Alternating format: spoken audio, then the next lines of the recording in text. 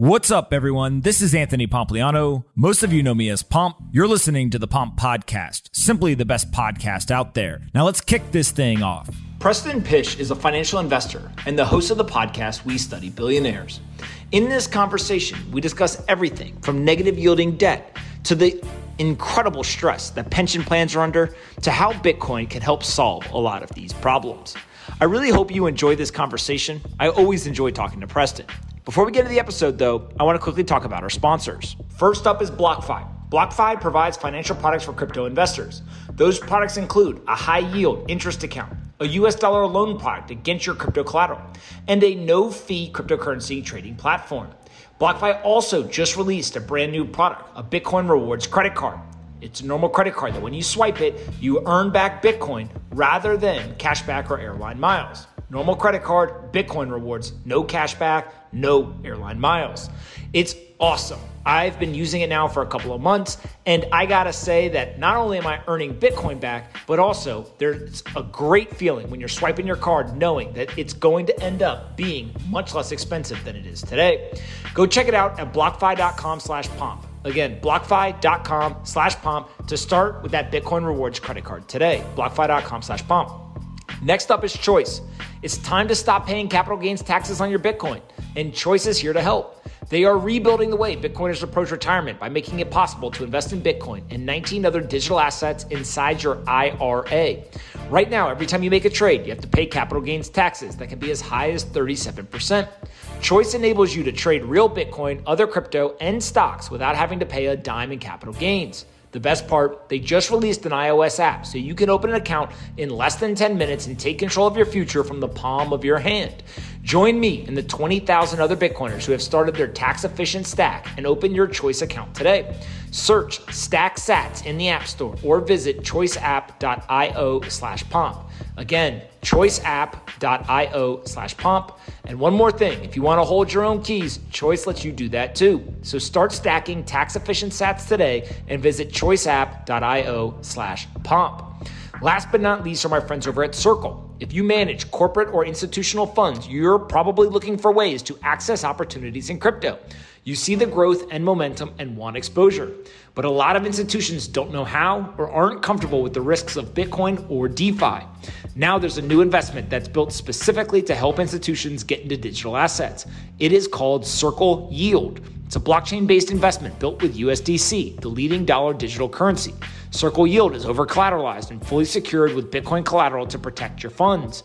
This also makes it a great fit for crypto institutions who want to diversify their treasuries and reduce risks while staying on-chain. You get your choice of terms from 1 month to 12 months and a fixed rate that's higher than what you'll get at a bank or in many fixed income markets.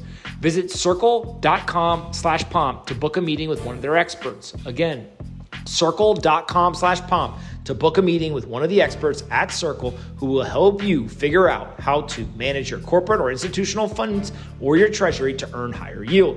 Anthony Pompliano runs Pomp Investments. All views of him and the guests on his podcast are solely their opinions and do not reflect the opinions of Pomp Investments. You should not treat any opinion expressed by Pomp or his guests as a specific inducement to make a particular investment or follow a particular strategy, but only as an expression of his personal opinion. This podcast is for informational purposes only. First thing I want to start with is inflation, 6.2%. How off is that number? That's the number they're telling you. And that's the scary part, you know? So, I mean, you want to talk about an elephant in the room kind of scenario. Here you are looking at 6.2%. The equity market's priced at 2 or 3%. The fixed income market's priced at 1.5 if you're looking at the 10-year treasury. So, you know, for me, I'm just looking around the marketplace and saying, how are people not talking about this elephant in the room of a 300, 400 basis point negative spread on pretty much everything on the planet, right? And I just don't see it going away. And I know I'm way more, I'm a little different than Danny Boy as far as how I'm looking at things. When you think about these metrics, right? Yeah. The 6.2% inflation. Let's just say that we'll give them the benefit of the doubt. That's the real number. It's probably not. I think you and I agree on that, but let's just say it is. Yeah. The traditional assets and traditional asset allocation, 60, 70% of it's dead in the water at 6% inflation, right? Even if that was the real number, every bond's underwater. Pretty much almost all commodities are either break even or underwater on a real return basis. And so you're basically left with public equities that likely are overvalued from multiple basis, or you can go look at something like Bitcoin. But like, other than that, like, where the hell do you go? Real estate? Where do you go? You said it. Every single bond on the planet is negative yielding, and not by a little bit, but like a lot. And that's what the number they're telling you. So now let's pull up the Lynn Alden Saylor. You know, I've been throwing out the M2 argument, really kind of being like the real metric of how much debasement's happening, and you're in double digits. So the number might be twice as bad as what they're telling you. So, and you mentioned commodities. So like when I'm thinking of like a commodity business, like their margins suck. Their after-tax margins, 3%. It depends on which, commodity you're talking about. Most of these commodities after tax, their margins are like 3, maybe 5% at best. So like, how in the world are all these companies, which make up a business around the world, going to possibly survive in these circumstances? Which kind of leads to like the bigger point: is the supply chain issues that we're seeing right now a function of the influx of fiat that was added, or are we actually seeing all price signals like melt down in real time? And does it maybe even accelerate from here? I don't know the answer to that, but I definitely wouldn't write it off as being not what's happening. When you start to look at this, right? So let's say that you're one of these bond investors, or maybe let's take pension funds. Pension funds are actually a better example. I think it was CalPERS recently said that they're going to go ahead and they're going to start taking on some leverage in their portfolio. They're going to start adding a larger allocation to alternative assets. I see you grinning right now, which means you know exactly where I'm going with this. I mean, is this insane stuff? To literally have a pension fund that's got a responsibility to millions of pensioners to say that they're going to take on leverage? Everybody who doesn't own Bitcoin basically has a gun to their head, and they're being told, go further out on the risk curve. It's that simple. Like you don't even need to say anything more than that. That's it. And I know people want to hear more analysis, but I mean, the analysis is this: if they keep debasing and manipulating the fixed income market, which they've been doing for decades, what they're effectively doing is just going to every single person and saying, hey, you like stocks? Well, now we really want you to go out on the curve. You want bonds? Well, get into the high yield stuff, because that's the only thing that can even remotely look like it's going to outpace your CPI numbers now. And it's not. It's all negative. The whole thing's negative. So, people might look at the sell-off in Bitcoin right now. Here we are the day after we're Black Friday. You get you got your fire sale prices happening on Black Friday here. I think it's down, I don't know, 20%, 25% or something right now. And we're at 54,000 or whatever it is. And people might look at that and say, wow, that thing's really scary looking because it's so volatile. And I just look at it as being pretty much the only market left in the world that is not being manipulated, right? Like nobody's coming to save you. This thing could drop to 30,000. Nobody's going to come and save you. And that's why I'm in it. It's because of that. And I think that what that's going to do over time is it's going to garner more trust. It's going to be hard for people to bear the volatility as they don't maybe fully understand the fundamentals. But for those who do, I mean, I'm just looking at this and saying, well, you got tons of impairment over in China. It looks like it's starting to spill into the rest of the markets around the world. And that's probably what's, causing the sell-off. When you're looking at Bitcoin in fiat terms, you're looking at, a lot of impairment in the credit markets. And so what's it going to take to get these guys to either wake up or start to buy Bitcoin? Is it just a time thing? Like literally they have to get more familiar with it. They have to get more of a track record of it not disappearing. Or is there other things that you think can happen to really kind of accelerate it? It's time because based on the situation we're in, they have to keep the base, right? The market's going to keep throwing fits in fiat terms. Because there's so much credit that's been added, we keep expanding the monetary baseline each time it does throw a fit. And so we're going to have it throw another fit. When it happens, it's very hard to forecast. I mean, we could pull up some charts that I sent over to your guys there that's showing the euro bond market.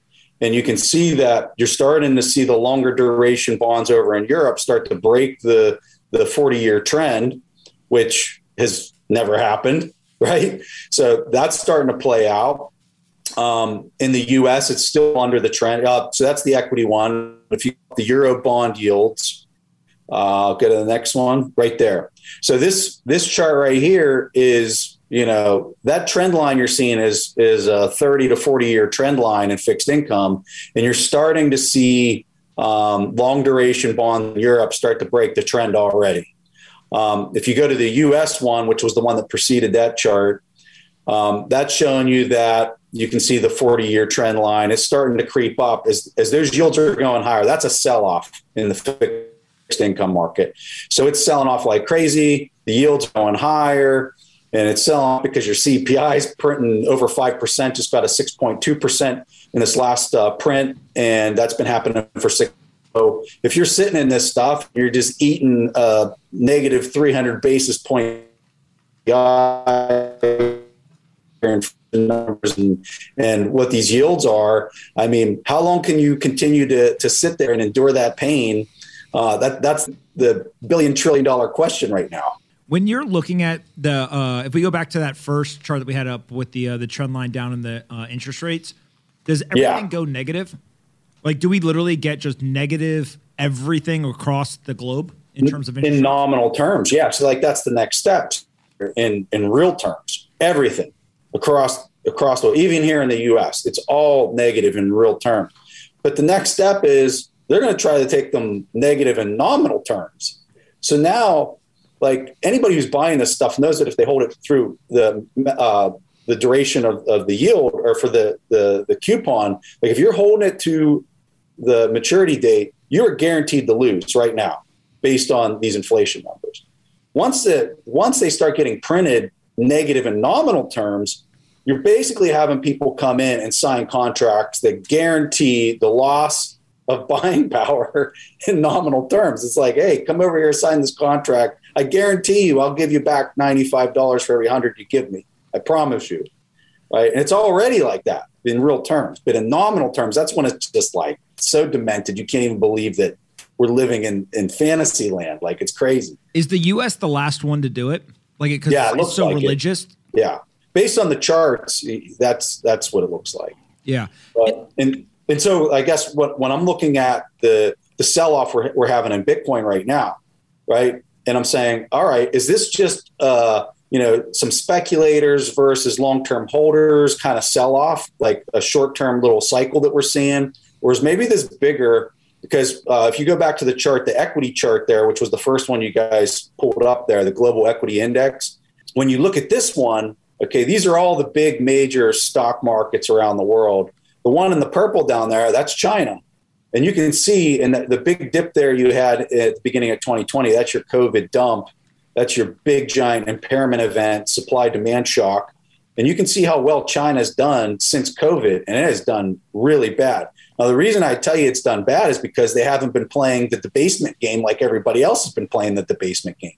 So if you're playing, going back to this monopoly example that we sometimes talk about on shows, like if everybody at the game is cheating and everybody's sticking their hand in the bankers, where the fiat's sitting and everybody's clawing some into the game, but you aren't, are you winning or are you losing? Because playing by the rules or being fiscally responsible right now isn't probably the best strategy. The best strategy is print as much as you can and start buying Bitcoin with whatever you print. When you look at something like this, it's very easy to see there's this macro, debasement going on, you get interest rates going down. But then all of a sudden, somebody like El Salvador shows up with a Bitcoin-backed bond. How do you look at that Bitcoin-backed bond as an attractiveness compared to all these other bonds around the world? And what does that mean in terms of, like, do we eventually see more and more people go ahead and say, wait, maybe I'm not going to do 50% of the bond to go buy Bitcoin, but should I do 2%, 3%? Like, is that the pathway out? Like, what's your views there? I look at El Salvador the same way I look at MicroStrategy, right? Like MicroStrategy over the last year has murdered it so badly. right? Like they have just crushed it. But how many other companies are out there doing the same strategy in a public kind of way? Now, you might have it on the private side, but in a public kind of way, you're not seeing it. And when I think of El Salvador, I think of them in an exact same way. They're going to murder this, like absolutely murder this, because the yield alone that they're doing is where CPI is at, or at least the published CPI, right? That doesn't even talk about the Bitcoin special coupon kicker that's associated with the bond, right? Just like Michael's debt that he was issuing. It was the best performing debt issuance for the year. So El Salvador's they're basically pulling a Michael Saylor, but they're doing it from a nation state level. By the time the rest of the nation states start figuring it out, we might be another year or two or whatever from now, but they're going to figure it out and it's going to become the textbook play. And once a couple of them start figuring out, I think this thing's going to move out a whole lot faster than people could ever imagine. How important is it that it's a nation state versus a city or a state or something like that? Like actually having a country do it, is that matter? Or if Miami or San Francisco or Austin, Texas, if kind of some city in the United States did this, it would have the same impact? Yeah, I think so. I think it's a little bit more demonstrative for other nation states to see. So if you have some cities doing it, it's an interesting story. But when you have literally an entire country who's wired into this whole IMF, BIS, like global model, and they're saying, you know what, screw that. We don't need this model. Like this is what we're going to do, and we don't need you. And let's demonstrate why we don't need you right in front of everybody's faces, right? And that's exactly what they're doing. And when that occurs, do you think other nation states run to go do this exact same thing in terms of adopt Bitcoin, or I call it like plugging into the Bitcoin network? Or is it what we've seen in the public markets? So there's 2 or 3 others that have followed that were Bitcoin or crypto native. But for the most part, most people haven't decided to go ahead and do the exact same thing. I think once you get to a market cap of maybe 10 trillion, it's a little hard to ignore at that point. So it was like 1 trillion now. I think once Bitcoin gets to a 10 trillion market cap, I think it's going to be a little hard to ignore it at that point. Got it. So 1 trillion was kind of the first milestone. Then we got to get to 10 trillion. And once we get there, that's gold parity basically. Then all of a sudden, now people got to start really paying attention. Yeah, I think once you get to a certain point, it's going to be so big that I don't care what kind of argument you come up with. You're going to look like an idiot trying to argue against it at that point. All right. I got another kind of topic I want to talk about, which I saw you retweeted Luke Groman earlier today. And in it, he said, it's not that stocks can't go down. It's that the U.S. government can't default. And U.S. policymakers have allowed the system to evolve such that stocks going down too far and staying down for too long will almost certainly cause the U.S. to default on their treasuries or entitlements. Can you describe a little bit more about like what happens here if the stock market did go into a bear market for a prolonged period of time? Like how would that look like for the U.S., for the balance sheet, for the debt, et cetera? I think for the top 100 companies in the country, or even the top 500, you might not see the real economic impact. What you're going to see is the Fed step in, or over in Europe, they're going to step in with the ECB. They're going to recapitalize everything. All that printing that would go in through the bond market, or even through UBI straight into the hands of people, it's going to just immediately turn back into spending that's going to suck all that printing straight into the most highly capitalized companies, because they have all the competitive advantage. So on the indexes, I would expect them to continue to melt up. They won't outpace Bitcoin in that melt up. But as far as the real economic impact, the smaller companies and the ones that don't have large margins or like a deep entrenched competitive advantage, they're going to get wrecked. And so that's where your smaller towns that are dealing with smaller capitalized companies that don't have deep margins, like the economic impact there is going to continue to trend in a really kind of devastating way, and very concerning. And so you're going to have this growing trend of this divide between what's being published in the indexes versus what's happening in the real economy. We've already seen it playing out. That just amplifies itself here in the coming 5 years. And when you start to think about if you're an institutional asset manager and you've got the environment we're talking about, do you go all in on Bitcoin? Like if you can't, let's just say that you've got a 20% mandate, you can't go all in on any one asset class, you can only allocate up to 20%, et cetera. What do you do with the other 80%? Right, so you're the most aggressive. You go 20% Bitcoin, other 80%, you just go equities. Like what would you do? Yeah, I mean, you definitely don't want to be in fixed income because that's going to be completely impaired. So it really comes down to you have to own something that's equity based. And you have to own something that's equity-based that's going to have an enduring competitive advantage in a depression-like kind of scenario that continues to play out in real time. So, which kind of companies kind of fit that bill? I would really focus on the companies that are essential things that you have to continue to own through. People are always going to need food. People are going to need certain types of things. I don't see people getting rid of their phones and things like that. So, that's how I would think through the framework. For me, I pretty much own Bitcoin. It's the only thing I trust because here's the critical thing. Everything today, equity based, is based on a PE of really low interest rate. Continue to transition to this new system, right? That interest rate environment's going to change because it's going to become free and open again, opposed to completely manipulated and yields being negative. So as that happens, all equity is going to reprice itself and capitalize itself at a lower multiple than what it is now. But when that takes place or when the market starts realizing that is the big if. So that's why I have a very hard time owning equities is because I don't want to own something that's a PE of 35 or 45 when my expectation is it's going to start trending in a direction of a PE of 10.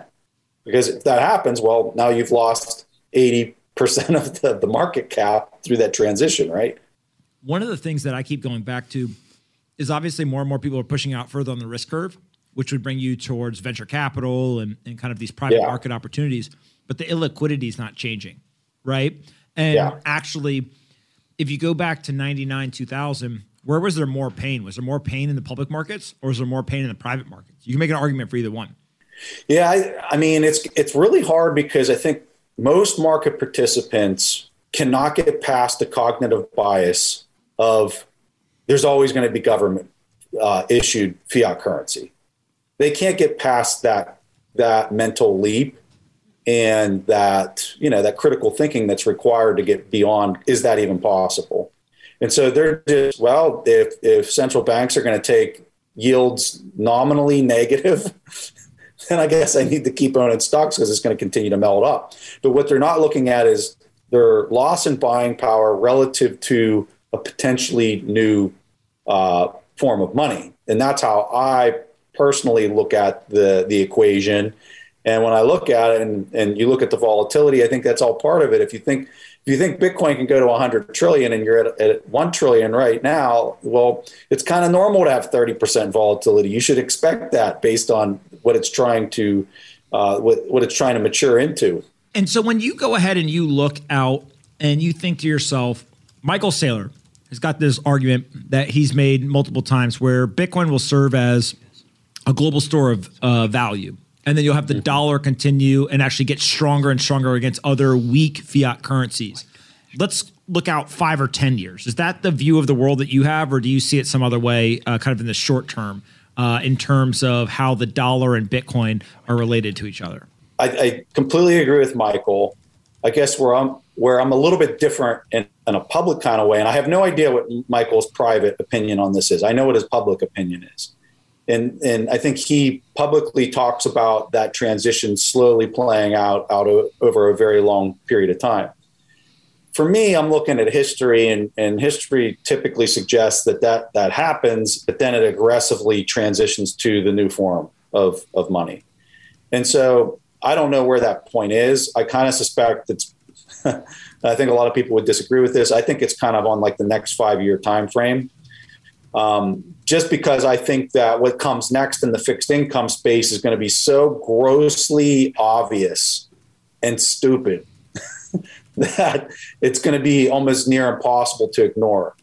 And I think that's the thing that why I'm so bullish on Bitcoin is because of how mutilated the fixed income space is. And I think that's going to be the thing that erodes all trust in the old system.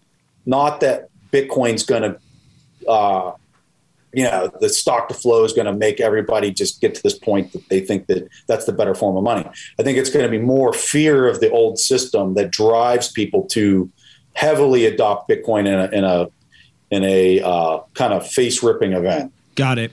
And then when you think about over the very long term, is your thought process that Bitcoin, gets kind of monetized as a store of value and then eventually becomes that medium of exchange and rises to become kind of a global reserve currency on the internet or kind of however you want to talk about it? Yes, that's exactly what I think will happen. And so people that are saying like, nobody will ever spend it. Well, you will spend it when the buying power doesn't go up by 200% a year. And like the buying power is pretty flat, which is what will happen if you have, 100 trillion plus of valuation on it. Is like, you'll get to a point where nobody's going to accept the old currencies, and they're demanding that everything is settled in Bitcoin. And at that point, like, you're going to want to start owning equities, because all of those equities are their balance sheets and their income statements completely in Bitcoin, because you're going to have to own something that just is pumping out free cash flows at that point. Yeah. Talk to me about the podcast network you guys have built as well, because I think one of the things people forget about is that you've got obviously your own personal beliefs in terms of the macro environment and of investing, but you've been studying billionaires. Literally, it's in the name of the first podcast. And then you guys have built out an entire network of other podcasts that talk about finance, interview people around investing strategies, et cetera. Like, how does that help you in your journey of learning and then ultimately expressing that view in a financial portfolio? I mean, at the end of the day, we're just trying to keep, the thing that I kind of learned through the years by studying all these various billionaires and just people in finance is, I mean, it's just one giant math equation for the most part, where you're just trying to find what can I own that is going to give me as buying power relative to everything else that's on the market. And, Buffett's the guy that I first started studying. And I mean, I learned just how he thought about equities versus fixed income and which one you want to own at certain points in time based on how their value, how the yield is being forecast versus the price that you pay in the market. When I think of like our business, as far as like the network, we want to try to cater to as many people as possible, but also put out content that we think is most beneficial to the listener. And so is some of our bias entered into like what kind of media we're creating? Absolutely.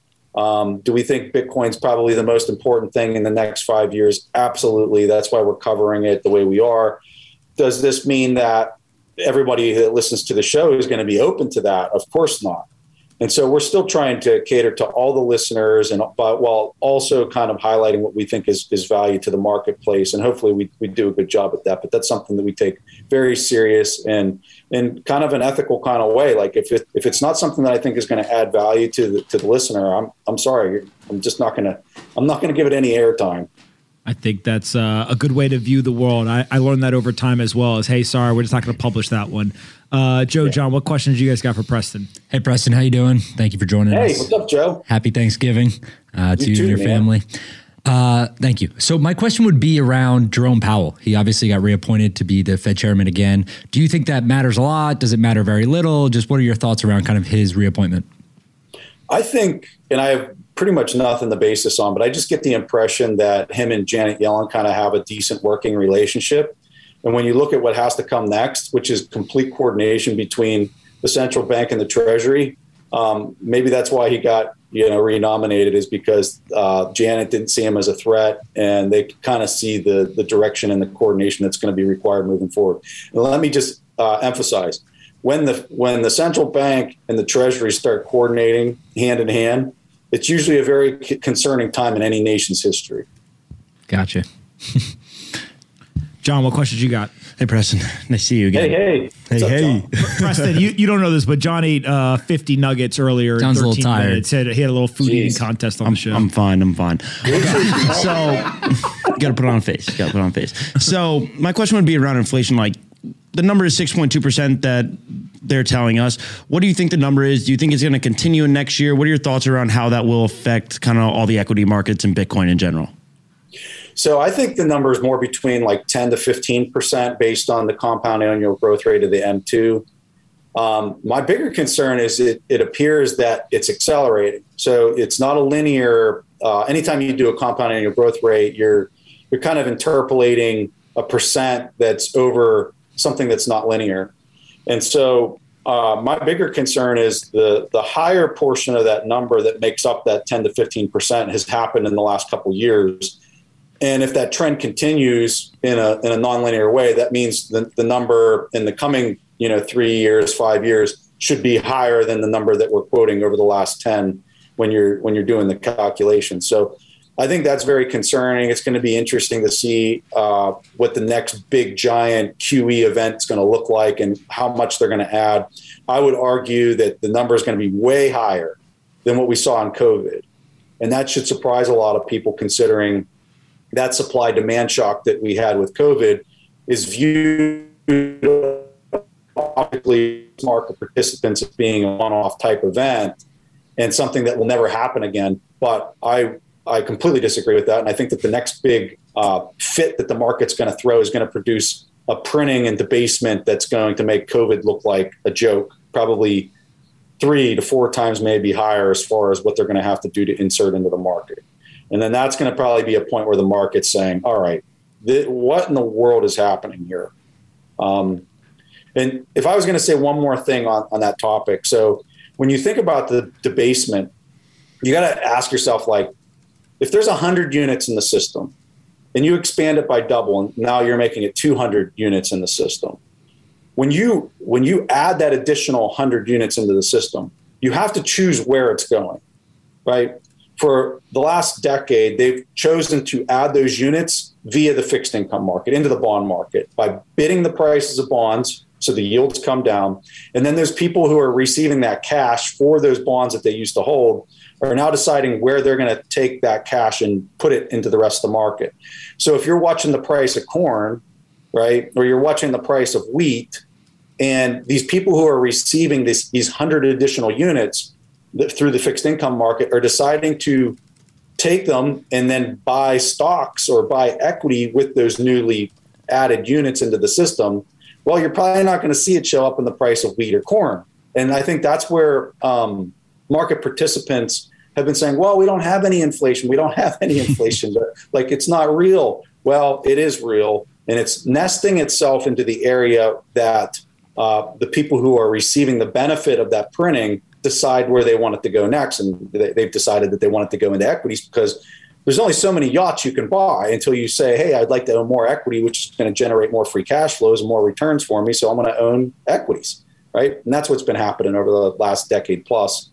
And, so people that like to throw around this term inflation, I don't think they really understand what the real definition of it is. And I would define it as anything that expands the monetary baseline units in the system, and then whatever credit's constructed on top of it. Well said. Preston, before I let you go, you don't know that this has happened because you've been on this live stream, but President Bukele of El Salvador tweeted 15 minutes ago and said, El Salvador just bought the dip, 100 extra coins acquired with a discount, hashtag Bitcoin. The fact that we have a nation state buying the dip, I mean, this is insane. It's awesome, but it's also insane. What do you think about this? I love it. I love his vibe, by the way. Like, I jokingly tweeted at him a couple days ago that Sweden wanted him to turn off his volcano. And he then retweeted me and said, the volcano is going to turn itself off here in the next million years, so we don't have to worry about that. So, like, his whole vibe is just hilarious, right? Like, who would have thought you'd have a president of a nation, like, taking the joke and retweeting it? I think he's really kind of thumbing his nose at the entire world as, like, how is everybody so dense that they can't see this? That's what I think indirectly, that's what he's saying with all these posts. He's saying, how in the hell can you guys not see this? Yeah. It also seems, I think, to your point of, like, it's not just the action, it's the way he's doing it. And he's doing it in the face of the IMF and all these other people. Yeah. I forget who I saw tweet it maybe yesterday, the day before. Like, the IMF, it has, like, it's like a made up organization, right? Made up like in terms of they basically got put in place as having some authority or power, but that's because a bunch of people all agreed to it. And at any point, if people all just say, okay, now they don't, what would be the ramifications of that? And so it seems like there's nobody who can stop them, go short of maybe like an actual like physical kind of violent war. He's the leader of a sovereign nation. And he's going to do what he thinks is best for his citizens, and barring some sort of external intervention, and then keep doing it, right? I think the concern isn't him. I think the concern is probably the 100 other nation states that are looking at what he's doing that have a similar setup as far as how they can benefit from this. They've got the natural resources, right? They don't need the IMF if they go and do a Blockstream bond note or like everything here. They've got the remittance type win on their hands if they would implement this. I'm just looking at this and saying, who's next and how many of them are coming? Who do you think is next? Once 5 nation states doing this, like, I don't know. I would argue the people that are going to be next are the ones that have the biggest win on their hands by doing something similar. So I would think it'd be another nation state that looks and is similar in the way that it's set up, like El Salvador, with some of those key things that I was just talking about. Got it. The ones that are going to be the last to figure it out are the ones that benefit the least from the transition. Yeah, which means the U.S. is probably last to do it. But it depends on the leadership, right? So you have leaders that can figure this out and understand it. And then very similar like Michael Saylor. Like, why did Michael Saylor do what he did? You have to understand it, which in my opinion is a pretty big hurdle, because you have to understand the macro backdrop. And then you have to understand like why Bitcoin isn't going to fail, which is a lot of research, studying, understand. You have to be a person with like deep critical thinking. You got to enjoy the critical thinking. So you have to do that, and then B, you have to have control in a manner that if you have 1 vote and you need 20 votes to implement something like this, well, you can know everything you know in existence, but you still got to convince the other 19 people to do it. And so I think that's the challenge. So like MicroStrategy, Michael had a majority voting rights because he had, the way that his voting rights were structured inside of his country. I suspect that down in El Salvador, the current president has a lot more influence in order to sway the vote than maybe some other nation states. And so those nation states that maybe have more decentralized voting might have a more difficult time getting something like this pushed through to take such an aggressive change of direction. Because remember, all these people that are elected, the thing they want is enough stability with just enough happiness with their district so that they get reelected. So if you go and do something that's dramatic, you're potentially jeopardizing your reelection efforts because you created too much volatility in how the change would be perceived. So it's kind of like this scenario. But I would break it down into the 2 like core things. Like you have to understand it, and you have to have enough voting rights or voting sway in order to kind of get it through. Yeah, it's the geopolitical aspect of this is nuts. Like I don't think there's a right answer. But it really does feel like everyone is undervaluing what he's doing from an impact standpoint. And in hindsight, everyone would be like, how did we not assign more importance to that? But completely agree. Maybe you and I are wrong and we're morons. Like possible. Very high probability there too. Yeah, exactly. All right. Where can we send people to find you on the internet? I appreciate you taking the time from Thanksgiving to come on here. Yeah, no, I appreciate the invite. I'm on Twitter at Preston. There it is right there. I also have a podcast. You can see the link there on my Twitter. It's theinvestorspodcast.com. I do the We Study Billionaires show every Wednesday where I'm talking about Bitcoin. And yeah, just appreciate the invite. And nice to meet you, John and Joe. We haven't talked before, so I'm pretty excited to say hi to you guys. We're pumped that you came on. Thanks for doing it during Thanksgiving. Yeah, I want to swing into the studio when I'm down there in April for the Miami event. Let's go. Open invite. We have an open seat right over there. It's got your name all over it in April. I'm coming. Maybe we'll give you some Chick-fil-A. John will do a McDonald's. No more of those. I love Chick-fil-A. I'm going to give all my tots to John. Awesome, man. All right, thank you so much for coming, Preston. We appreciate it. Make sure, if you guys don't already, please go follow Preston on Twitter, and then definitely check out not only his podcast, but the entire podcast network is very, very good. I find myself listening quite often, so make sure you go check that out as well. But I appreciate it. When are you coming on the show? That's the question. When can I interview you, Paul? When do you want to do it? Let's do it soon. I know it's hard to claw you away because you create so much content, but we got to do it, man. You tell me when you want to do it, and I'm in. I'll shoot you a DM. All right, buddy. Sounds good. Thank you. See you, Preston. Thanks, Preston. All right, see you guys later.